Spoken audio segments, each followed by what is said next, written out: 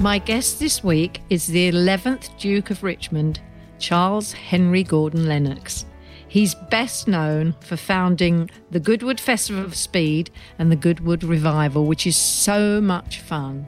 We went a couple of years ago and it's incredible. And he's a very lovely man and I'm so pleased to talk to him. Here's Charles.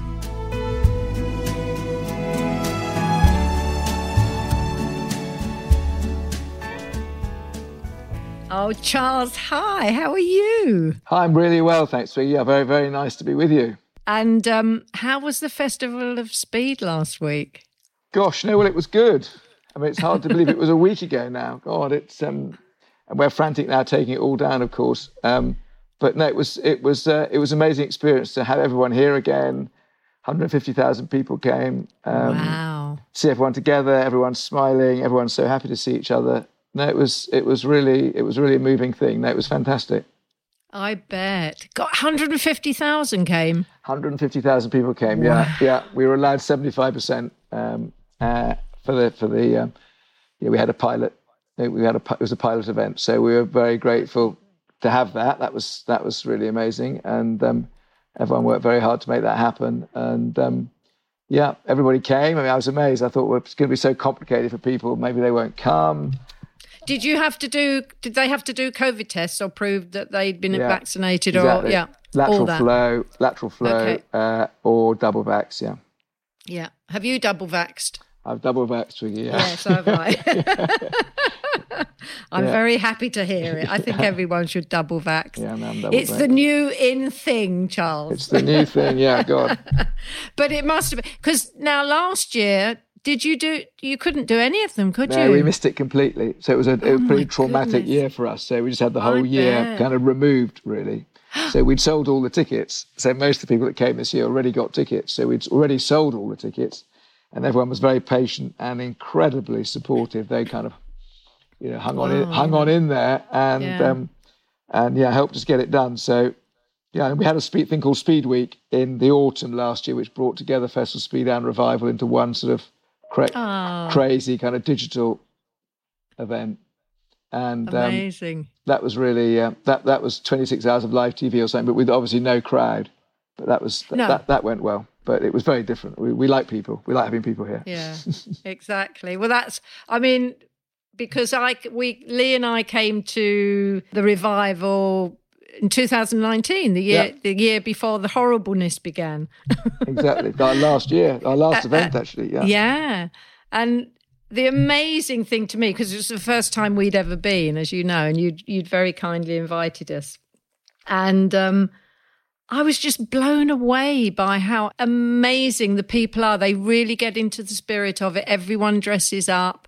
Because I thought, oh, no, probably nobody will dress up. There'll be a few odd bods, but everyone does, don't they? Yeah, it's amazing. I think you feel pretty uncomfortable now if you don't make some effort. And everyone looks amazing, all right, and everyone does their own thing. It's become a sort of, it's a massive. Well, we want it to be a really different experience and a huge. I think it is sort of secondhand vintage. We want it to be the biggest secondhand event in the world. Yeah, well, I think you've got it probably. Yeah, it's exciting. We've got lots of plans for this year. So all those old cars and all the, everything is repurposed, reused, recycled. Yeah. That's my favourite, I think. I mean, there were amazing outfits. People really went. I mean, I dug out my 1940s jacket and, did a kind of 40s thing.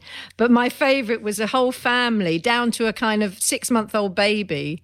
And they were all dressed up in 1960s clothes. It was absolutely brilliant.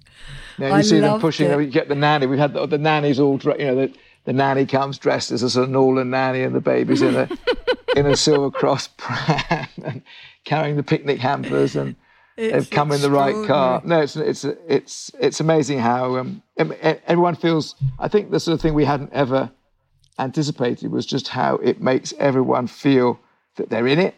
They're all part of it. They're all doing something. They're all contributing, and that makes everyone feel very different. I think about it. That's very and the happiness. It was like I remember going to see Paul McCartney at Wembley or Earls Court or wherever he was, and you could feel the love in that auditorium. And that was the same feeling I felt at the revival. There was it was like a happiness thing in the air. I mean, it was a beautiful day. Yeah, it was a sunny day, if you remember, wasn't it? Yeah. It was gorgeous. But there was a kind of happiness vibe going everywhere. It was amazing.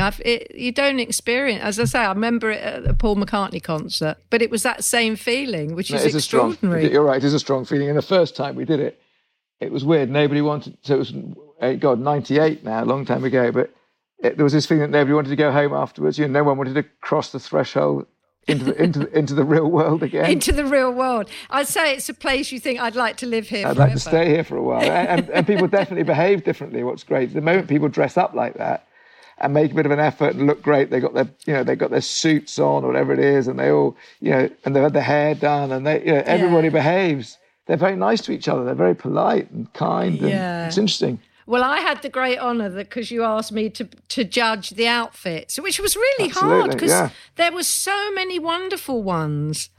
It was really hard. We picked the best woman, didn't we, and the best man, and they were they just knocked me sideways. It was absolutely brilliant. Anyway, have you got your cup of tea? I have. I've got to ask you. I'm very keen on my tea. Are you a big tea drinker? I am.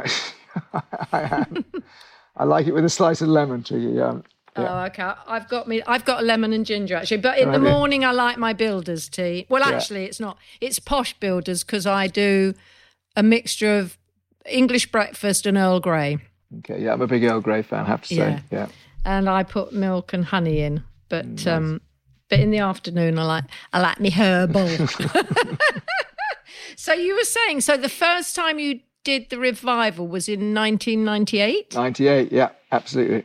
Was it your idea? Was it your kids? Or Well, it all started because my grandfather built the circuit in 1948. It was the first track to open after the war. And then That's right. I tried to get it going again when I came back to live at Goodwood in the kind of early 90s. And it was pretty obvious that it wasn't going to happen. So because we had to get planning permission to reopen it, and there was a lot of resistance locally because of noise and things. And so that became very, very challenging. And then we thought, what could we do? Well, how could we try it all out? So then we had the idea of the Festival of Speed as a bit of a tryout, really, for the circuit, and that was in '93, and we learned a hell of a lot doing that. So eventually, we did get permission to reopen the track 7 years later. So it was a 7-year negotiation. It was a long time.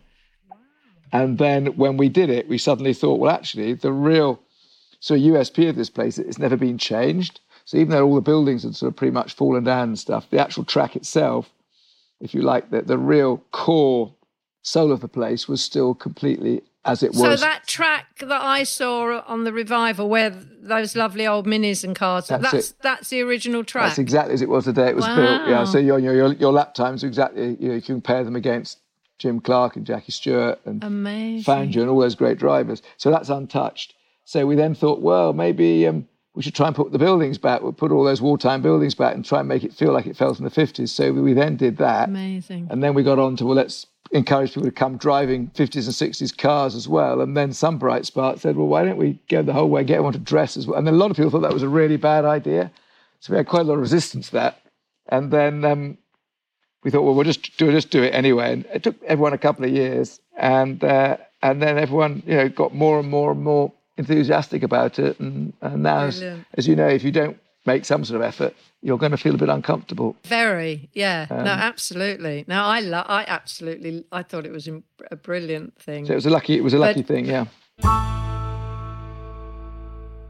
So were you always a car fanatic? I was, I'm afraid. Because of your granddad. Exactly. No, you're absolutely right. So I used to come and stay here as a child. When I was about 8, he used to send me all the magazines at school, and he'd take me around the paddock. He'd meet all the drivers, and there was a cocktail party here always. So Easter Monday was the big meeting at Goodwood. So all the big drivers were here for that bank holiday weekend, Easter weekend. And in those days, they didn't race on a Sunday. So they had practice on Saturday, took the Sunday off. Basically, they all got so plastered on the Saturday night, they had to take the Sunday off. And then that's hysterical. And then the Monday they were racing, and Easter Monday was the big day. So he'd take me around to meet everybody, and no, I absolutely loved it. So when he closed in '66, I was absolutely mortified. as a small boy. Why did he close it? Was it just too much to run? Yeah, well, no, the cars, he'd done well with it, actually. So it wasn't that. I think the cars were changing pretty rapidly. So they were putting wings on Formula One cars and they were getting very, very quick. He didn't like that much.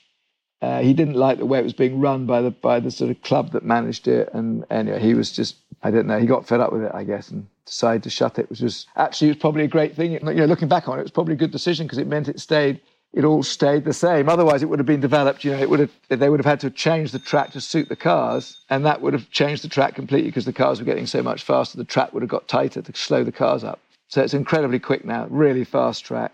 Because it's just untouched. Can you drive a racing car? Yeah, I drive a bit. Yeah, drive on it. Yeah. Do you? Ooh. Yeah. Is it scary? We love it. No, we all love it. Well, again, when I was, back in the 70s and things, we used to just turn it because it was all nothing happening down there. You used to just turn up with a car and belt round for a few hours. It was really good fun. Every teenager's dream, yeah, right? Absolutely fantastic. That's hysterical. Smashed a few cars up.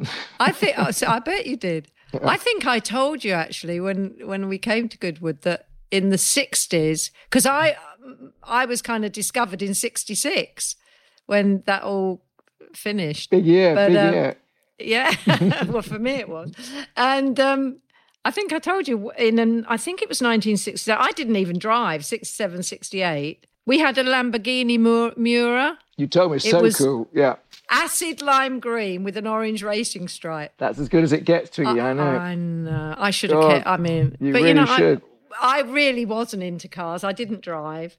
And it was sold. We sold it about... So who bought it? I don't know. But I think about 3 years ago, somebody contacted us and said that it was coming up for sale somewhere for some ridiculous sum of money. And they wanted to verify that it was my car and... How brilliant. But you would just... Did you ever... So you never drove it? You just sat in it as a passenger, did you? Never drove it, no. You've driven around in it a bit? Oh, yeah, for about 2 years. Yeah, bit scary. And very low down, I remember. Oh, they're wonderful. That was the world's first supercar, really. Was it? Yeah, mid-engine. I know it used to... I know when we drove along the street, people used to stop and just look at it. Yeah, beautiful thing. Yeah, beautiful thing. And they're always in those great colours, lime green, orange, bright orange. Yeah. Yeah, no. Amazing. Well, Zeffirelli lived in his. The direct that we had, it wasn't a Miura. He had an Espada, which is a little bit bigger. But he loved it so much. I think I remember reading a book about, I think it was Barbara Sutherland, the opera singer, and he directed her a lot. And they were at La Scala or something, and he sort of parked the car outside the opera house and just that's where he spent the night. That's hysterical. Just lived. I must ask Lee because. Lee did a film with him, his first film. Oh, really? Go on. Zeffirelli. Yeah, they did Brother, Sun, Sister, Moon in Italy. But that was back in the mid-70s, I think. So I don't know whether it's the same. This would have been a bit before. This would have been, actually, it's a bit before then. So when I was reading your biography, I was amazed because it said when your mum and dad moved into Goodwood, it was in dust sheets and it needed a lot of work and it was really run down. And I think there was a little quote saying that lots of houses in that period were the big grand houses. Was that because after the war there was no money and... Exactly. I think the whole sort of psyche, I think everyone had changed it. I don't think anyone believed after the war that they'd moved back, not just into the houses, but that lifestyle. Lifestyle. Well, it changed, didn't it? And it didn't really exist anymore. And a lot of people that could afford to maintain and live in those sorts of houses just didn't. They felt they couldn't do it. My grandparents never loved living here that much anyway, so it was only opened up for the horse racing and the car racing. So did they live somewhere else most of the time and then just... They were in London a lot of the time, here at weekends a bit and things. But no, actually, to be fair, they did live here during the war, but the Canadian, the army were here a lot. Oh, well, yeah, because that happened a lot, didn't it? And it was a hospital for a lot of the time too, Yeah.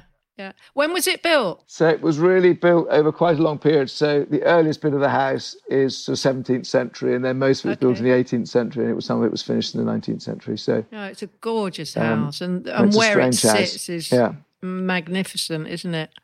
But so, and also, there's the tradition in your family that when the son becomes 40, they move into the big house, yeah? It's not a tradition so much. It is a bit, I mean, I think it's just that the plan is that so many of these places, the old boy would leave the house feet first and, that would be it. So I think a lot of, I think my father was very, very keen to make sure that, we were both young enough. He was young enough to have a life still, and that I was young enough and had some energy to take it on. Yeah, and I think it was a good plan. Well, you knew it was coming up. Yeah, so I'd known forever it was coming up, and I was doing something I mean, I wasn't here at all. I was in sort of, very involved in a completely different world at that point. So I came back to Goodwood, and got more and more involved. Is this to do with your photography? Exactly. Which is, I was doing. That's your big passion, isn't it? Exactly. I was very involved in one of them. Very involved in film photography. Exactly, and then applied some of that. I guess in a funny way, applied some of that to what goes on here. Yeah. So did you left? You went to Eton, right? For about a week. Yeah. Not for very long. For about a week. You left at 17 and went to work with Stanley Kubrick. Yeah, wow. I was so lucky. I know it was manna from heaven, actually, because I hadn't loved school much. So and I really wanted to go, and I wanted to get into that world. And then I met some guys who were they were the first students at the National Film School, and I sort of did quite a lot with them. But I was much younger than they were. They were like in their 20s. I was 17 or something. And then one of them taught me quite a lot, actually, and is a very good filmmaker now. He made The Sessions. Do you remember? Did you see The Sessions? That really interesting film. Yes, I did. Called Ben Lewin, and they heard about this job going with Stanley. So I sort of rang up and all a bit crazy, really. And then it was sort of doing pre-production stills things. It wasn't, but it was just fascinating because it was just only really him and Ken Adams around at that time. Brilliant. Was this Barry Lyndon? Yeah. Yeah. Amazing. So that was a fantastic at 17 to be around somebody, even just around somebody like that a little bit, to experience that sort of just no compromise of anything, unless it had to be like 100%. Yeah. Totally controlled, meticulously planned. Everything was, total dedication, 24 hours a day, focus on everything. It was a very, I think, a good lesson at that age to see that you just need to put in time and effort if you want to get stuff, if you want a result. But he's certainly one of the great film directors ever, I think, anyway. I loved the exhibition at the Design Museum. Did you see that? No, I didn't. Was it amazing? Fantastic, yeah. Everyone said we should go and we never got there. But did you get to know him as a man, or was it he was very nice to me, because I used to spend every evening with him. We were working with him and Ken Adams, who was a great art director. Yeah, brilliant. The greatest, really. And they just go through all the pictures and say what was relevant, what wasn't, and that I'd shot. And because they were just looking for the right details and the right locations and things. Mm-hmm. And but he was very helpful. He was a very, very good photographer. I think he was a photographer on Look magazine when he was 15 or something. He was given a camera, but very early. So he started off, actually, that's what he was a photographer to start with. Then he got into making short films and the rest, as I say, is history. But so he was very nice and often giving, good hints about, well, if you try and do it like this, it might come out next time. So he wasn't, because he was famous for being quite short with people. He was quite spiky, wasn't he? But apparently. Anyway, he was very nice to me always and very friendly, yeah. I never met him, sadly, but I wish I had. But, I had the same kind of relationship with Ken Russell, who I did my first film with. And, lots of people said he was mad and he was crazy and horrible, and he was wonderful to me. Exactly, that was such a great film, yeah. But, I saw another side of him, and he was wonderful and always kind. And I always look upon him as my mentor. So do you think Kubrick was a bit of your mentor, to lead you in? Well, it's a bit grand to say that. I would love to think so, but I mean, I was nobody and he was but it was, I think what had a massive effect on me was just being around, just seeing someone where compromise wasn't in there, being around someone where there was just no compromise, and was capable of pulling all those people together as a leader and making something massive. The scale of everything was so I think in that sense it did have a big effect. It was a very impressionable age.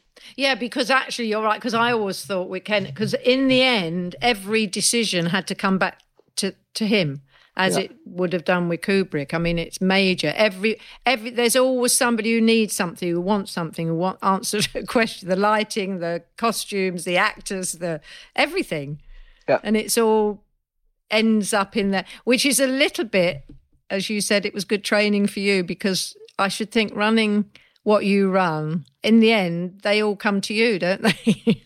Well, I mean, I get the whole thing about management nowadays is they're not meant to.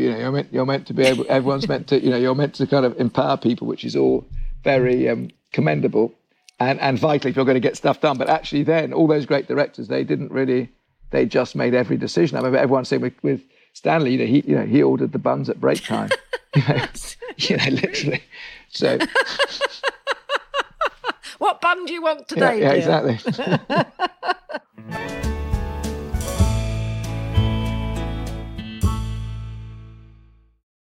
So your because you are a brilliant photographer, and that was that your first kind of working goal to do photography? And I guess it was really. That's what It's weird. I mean, now, you still do so that, long. don't you? Yeah, no, I still do a lot. Yeah, I still do quite a bit. And I started when I was 12, and I'm now 66, so that's quite a weird.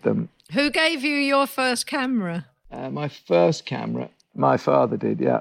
Oh. Yeah, my grandfather was he bought me my first enlarger and all the darkroom kit. Oh, so you can do all that printing and. Well, I don't do it so much anymore because we live in a digital world, sadly. But oh, that's true. Yeah, I find that sad actually. I mean, when I modelled in the 60s, everything I can remember doing shoots and then getting in the car when they were printed and driving out to somewhere along the A40 to the lady who did the retouching, and she'd do it all with brushes and razors, little things just to retouch. I mean, incredible. No, the skill was. They were amazing. I mean, I shouldn't really say that. Sadly, but I think there's lots of good. I mean, the digital world's an exciting world, but the sort of the joy of the fact that the photo that one felt that the photo never lied. Which of course it did, but there was a magic about photography where you look at something and you couldn't believe how it was done because you knew that it was real. You couldn't. Whereas now, of course, you look at something and you see that something's upside down or doing something weird, and you think, well, they've just done that with Photoshop or something. Same with the movies, really. The sort of special effects world has been slightly the magic of that. I think has been slightly destroyed, and that for me, photography is so wonderful in that sense that it always felt so. It's always real. You can't. And that's where those retouches were amazing because they did it, you said, with brushes and dyes. Yeah, unbelievable. And also the animation world, when you think that all the old animated films were literally hand drawn. But but you've had quite a lot of exhibitions around the world, haven't you? Yeah, I have. I've been lucky to. Yeah, I have. I've had a few. Yeah, not many in the last 18 months, annoyingly. I know. Yeah. So how did you get through the last? I've asked everyone this. Yeah. It's been when it hit, it was just so unbelievable, wasn't it? Yeah, it was a big shock. Yeah, it was a big shock. And did you know immediately, because it happened in the March, did you know immediately then that all your summer plans were going to go belly up? Well, it was about, yes, I guess there was a weird sort of week or two of realization that suddenly this was a bit more serious than, suddenly it was an item on the news that was being mentioned, and then it was the headlines, and then it was, and I got COVID in March, actually. Did you? That first March? Yeah. Oh, I didn't know that. From my doctor. From your doctor? Yeah. Oh, I shouldn't laugh. I know. I went for my annual medical checkup and he gave me COVID. Oh, my goodness. Did he? Obviously, he didn't know he had it. No. He was very apologetic. He rang me and said, "How are you feeling?" I said, "I'm not feeling very good." And he said, "Well, I hate to tell you, but I think I've got COVID." Did you have to go to hospital? No, I was fine. It was pretty mild. I was. It was just 5 days of bit of a fever. Yeah, in bed a bit, and I suppose I felt a bit tired for a couple of weeks, but I was fine. Yeah. Well, thank God. That's unbelievable. Yeah. Unbelievable. So, I mean, you've got, your festivals you do, and then you've got a farm and you do farm produce. And what did you have to close everything down? I mean, what do you do in that you're running something that big? Yeah, pretty much. We had to shut a lot of it down. We kept the farm going, so all the things we could keep running, and which the guys could keep working at. We obviously kept going. So the farm became, whereas it was really a wholesale food business before. So we have a lovely organic farm. I know you do, and you've got that lovely shop in Chichester. Exactly, got a lovely shop that sells the produce. Yeah, and so the shop became most of our produce was going to wholesale. It then became much more retail, which we kept going. So now you can come to the farm and buy all the stuff. I say, have you got a farm shop on the estate? Yeah, fabulous. Which it just sells our stuff, but it's so that's gone okay. But the hotel and the restaurants, the kennels, and all our restaurants. We've got this wonderful restaurant which only sells produce off the farm. Is that in the hotel, the restaurant? Yeah, wow. farm butcher chef. So that all that had to stop, and obviously the events all stopped, and people going around the house stopped, and all the events in the house stopped, and all the weddings stopped, and so we really just lost a whole year. We just lost a whole year of revenue. So it was a bit of a shock. So when were you able to kick off again the we year we're in exactly now? when we were allowed to open again. So the hotel's just we've just reopened all of that, and we've just as we said, we've just done Festival Speed as a pilot event, and we've got the big horse race meeting coming up in 2 weeks. That's right. You do the horse racing, we do the big, as well. Yeah, we've got what we call Glorious Goodwood, the Qatar Goodwood Festival's in 2 weeks, and then we got Revival. Yeah. Oh my goodness! When do you sleep, Charles? Well, the horse racing is a bit of a marathon. That's 5 days on the trot. So. Oh gosh. Yeah. So strictly no. And do you go every day? You're there every day. Yeah, we do. And did people come in from all over the world? Well, can they come in at the moment? Yeah, absolutely. They would know when it's difficult. So all travel's a bit difficult. Yeah. And Qatar are our big partners, and we're a bit worried that I think Qatar's on the red list at the moment, so that looks a bit difficult. Yeah. But it's an amazing thing. I mean, there's been horse racing up there since 1801. Oh my goodness! In exactly the same place, same time of year. Always the sort of last moment of the sort of social calendar. Oh, is it? Oh, okay.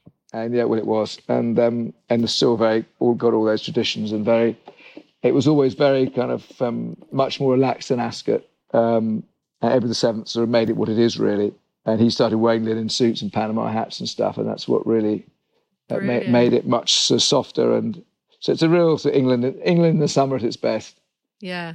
I mean, your history, I know little bits about it, but we got hold of a series from the BBC called The Sceptred Isle. Oh, yeah. Which is the history of Great Britain from Julius Caesar up until, I think, 2000. Absolutely fabulous. I think it was done in the 90s, and Anna Massey narrates it brilliantly. And we through lockdown, every time we went out in the car, we'd listen to, because it's endless. It's like 50 hours of broadcasting because it's the whole history. And the Duke of Richmond's name comes up a lot through all the. It was like, gosh, that must be Charles's great. It must be. How far back can you trace your family? Well, there've been a few. There've been a few incarnations of it. So, have there? Yeah. So this incarnation is from the Stuarts, from Charles II. So what year is that? So Charles II. This is late 17th century. He was born. The first Duke was the son of Charles II, illegitimate son of Charles II, and Louise de Caroy, who was his French mistress. She was a French spy. Oh, how exciting! Yeah. That's amazing. How brilliant. So what do you mean different, they were different strains of the family? Well, they die out. Yes, exactly. No, well, they weren't the same family at all. So if you like, these titles are kind of, it's all a bit mad, but if you like, they're held by the sovereign, and they're dished out at various, so if they die out, they're then taken back then again. Somebody else gets given dish it out again to somebody else. Exactly. Wow. And have you done lots of research into your family history? I mean, or has somebody else done it? Or well, I guess there's quite a lot. I guess there's a certain amount out there. It's a certain amount known already. There was a very interesting BBC drama actually called The Aristocrats. If you ever saw that? Oh yeah, I did. Which is based on a book by Stella Tilliard, the American historian, and that was about the third Duke actually. So that was sort of middle of the 18th century, and he was the one that really built the house and the racecourse and stuff. But him and his sisters, who were all very, very interesting. Especially the girls were fascinating. They were all very interesting, but these sisters were really high achievers, very interesting. So yeah, how amazing! It is amazing because I did one. That program, Who Do You Think You Are? Yeah. And that I did because I was desperate to do it because I knew nothing about I was hoping that somewhere in the past there'd be a castle somewhere, but there wasn't. It probably was. You just haven't found it. No, there wasn't. And so it was brilliant. And they kind of only do, because they come and ask you if you want to do it, because lots of people turn it down. I don't know why, because I was desperate to do it.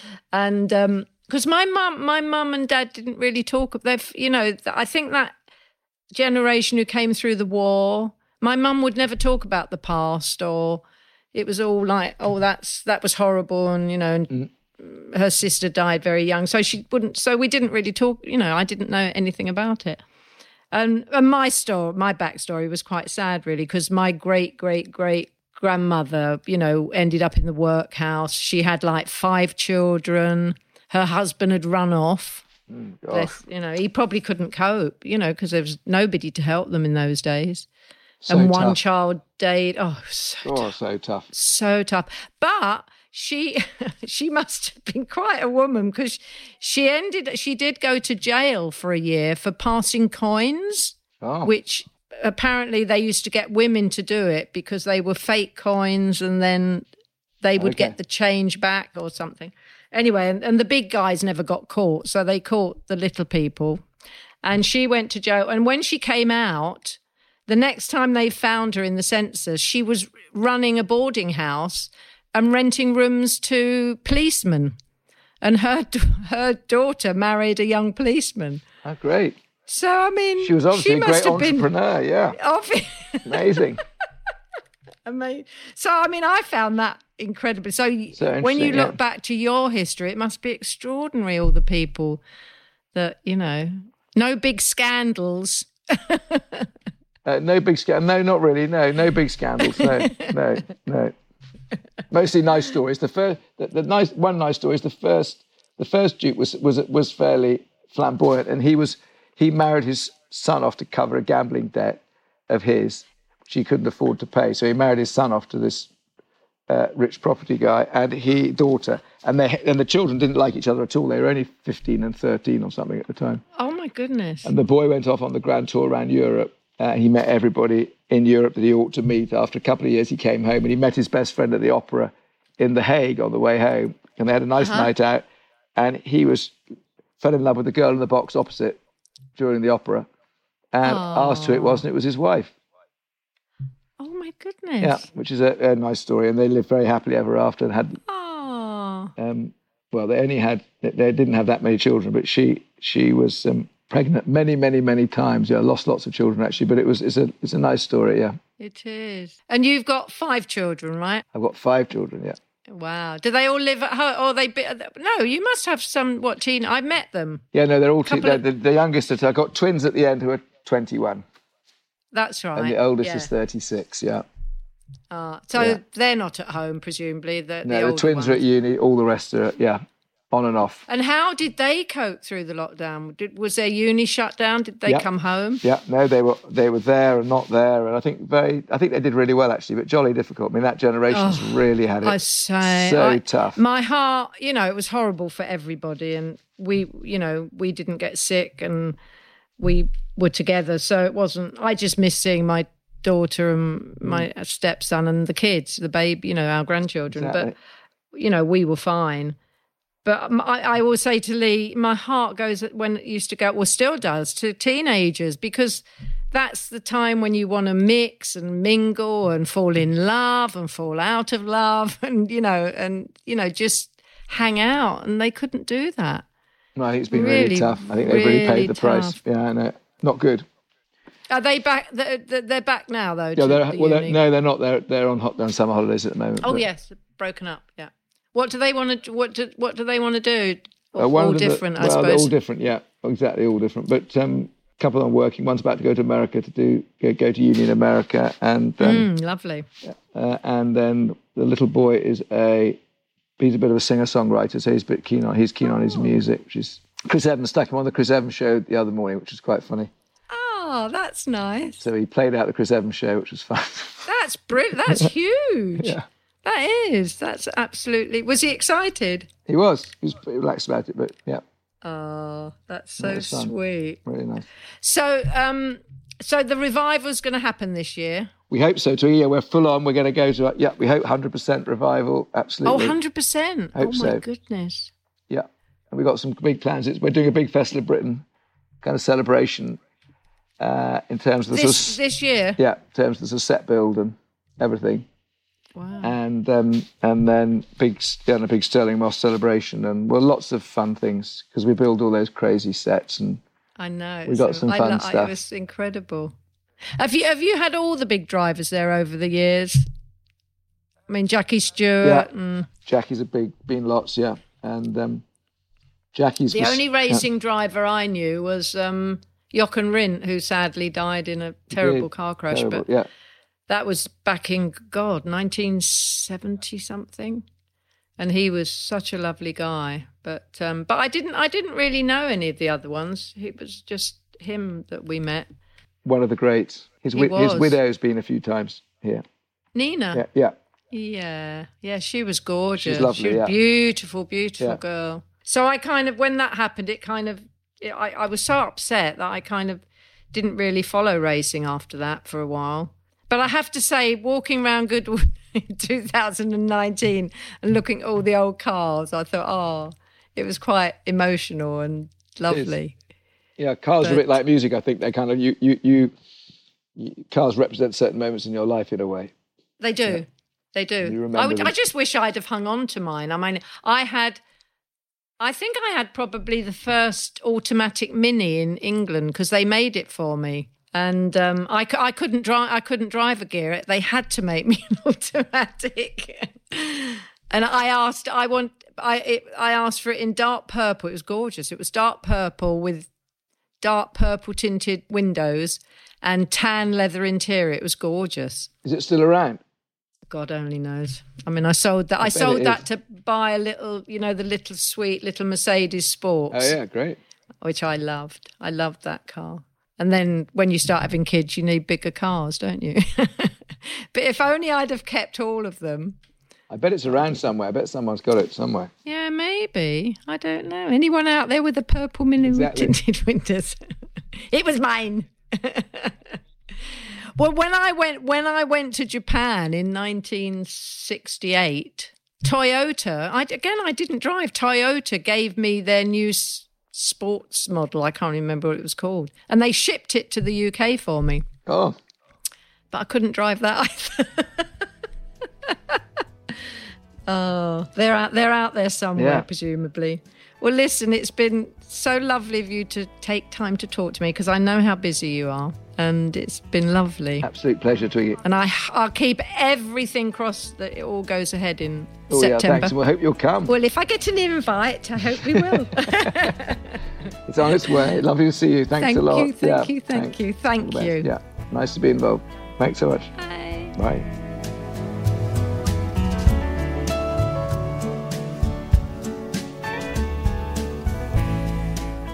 Oh, that was lovely. He's such a lovely man, Charles. And what he does at Goodwood is incredible. And don't forget, the Goodwood Revival this year is the 17th to the 19th of September. So get your tickets. It's really good fun. The family absolutely have a great day out. So see you there. Bye. If this is your first time listening to Tea with Twiggy, please do remember to tell your friends. You can also subscribe for free on your podcast app and listen to all my previous guests. If you want to connect with me, I'd love to hear from you. You can find me on Twitter @Twiggy, or you can find me on Instagram @TwiggyLawson. My thanks go to all the people that have helped this podcast happen. Many thanks to James Carroll and all the team at North Bank Talent Management. Thanks to all the team at Stripped Media, including Ben Williams, who edits the show, my producer Kobe Omanaka, and executive producers Tom Wally and Dave Corkery. The music you can hear now is my version of Waterloo Sunset by the Kinks. If you'd like to hear the whole song, you can find it and all the other songs I've recorded on iTunes and Spotify, so check it out. I look forward to you joining me for my next episode. So see you then. Bye.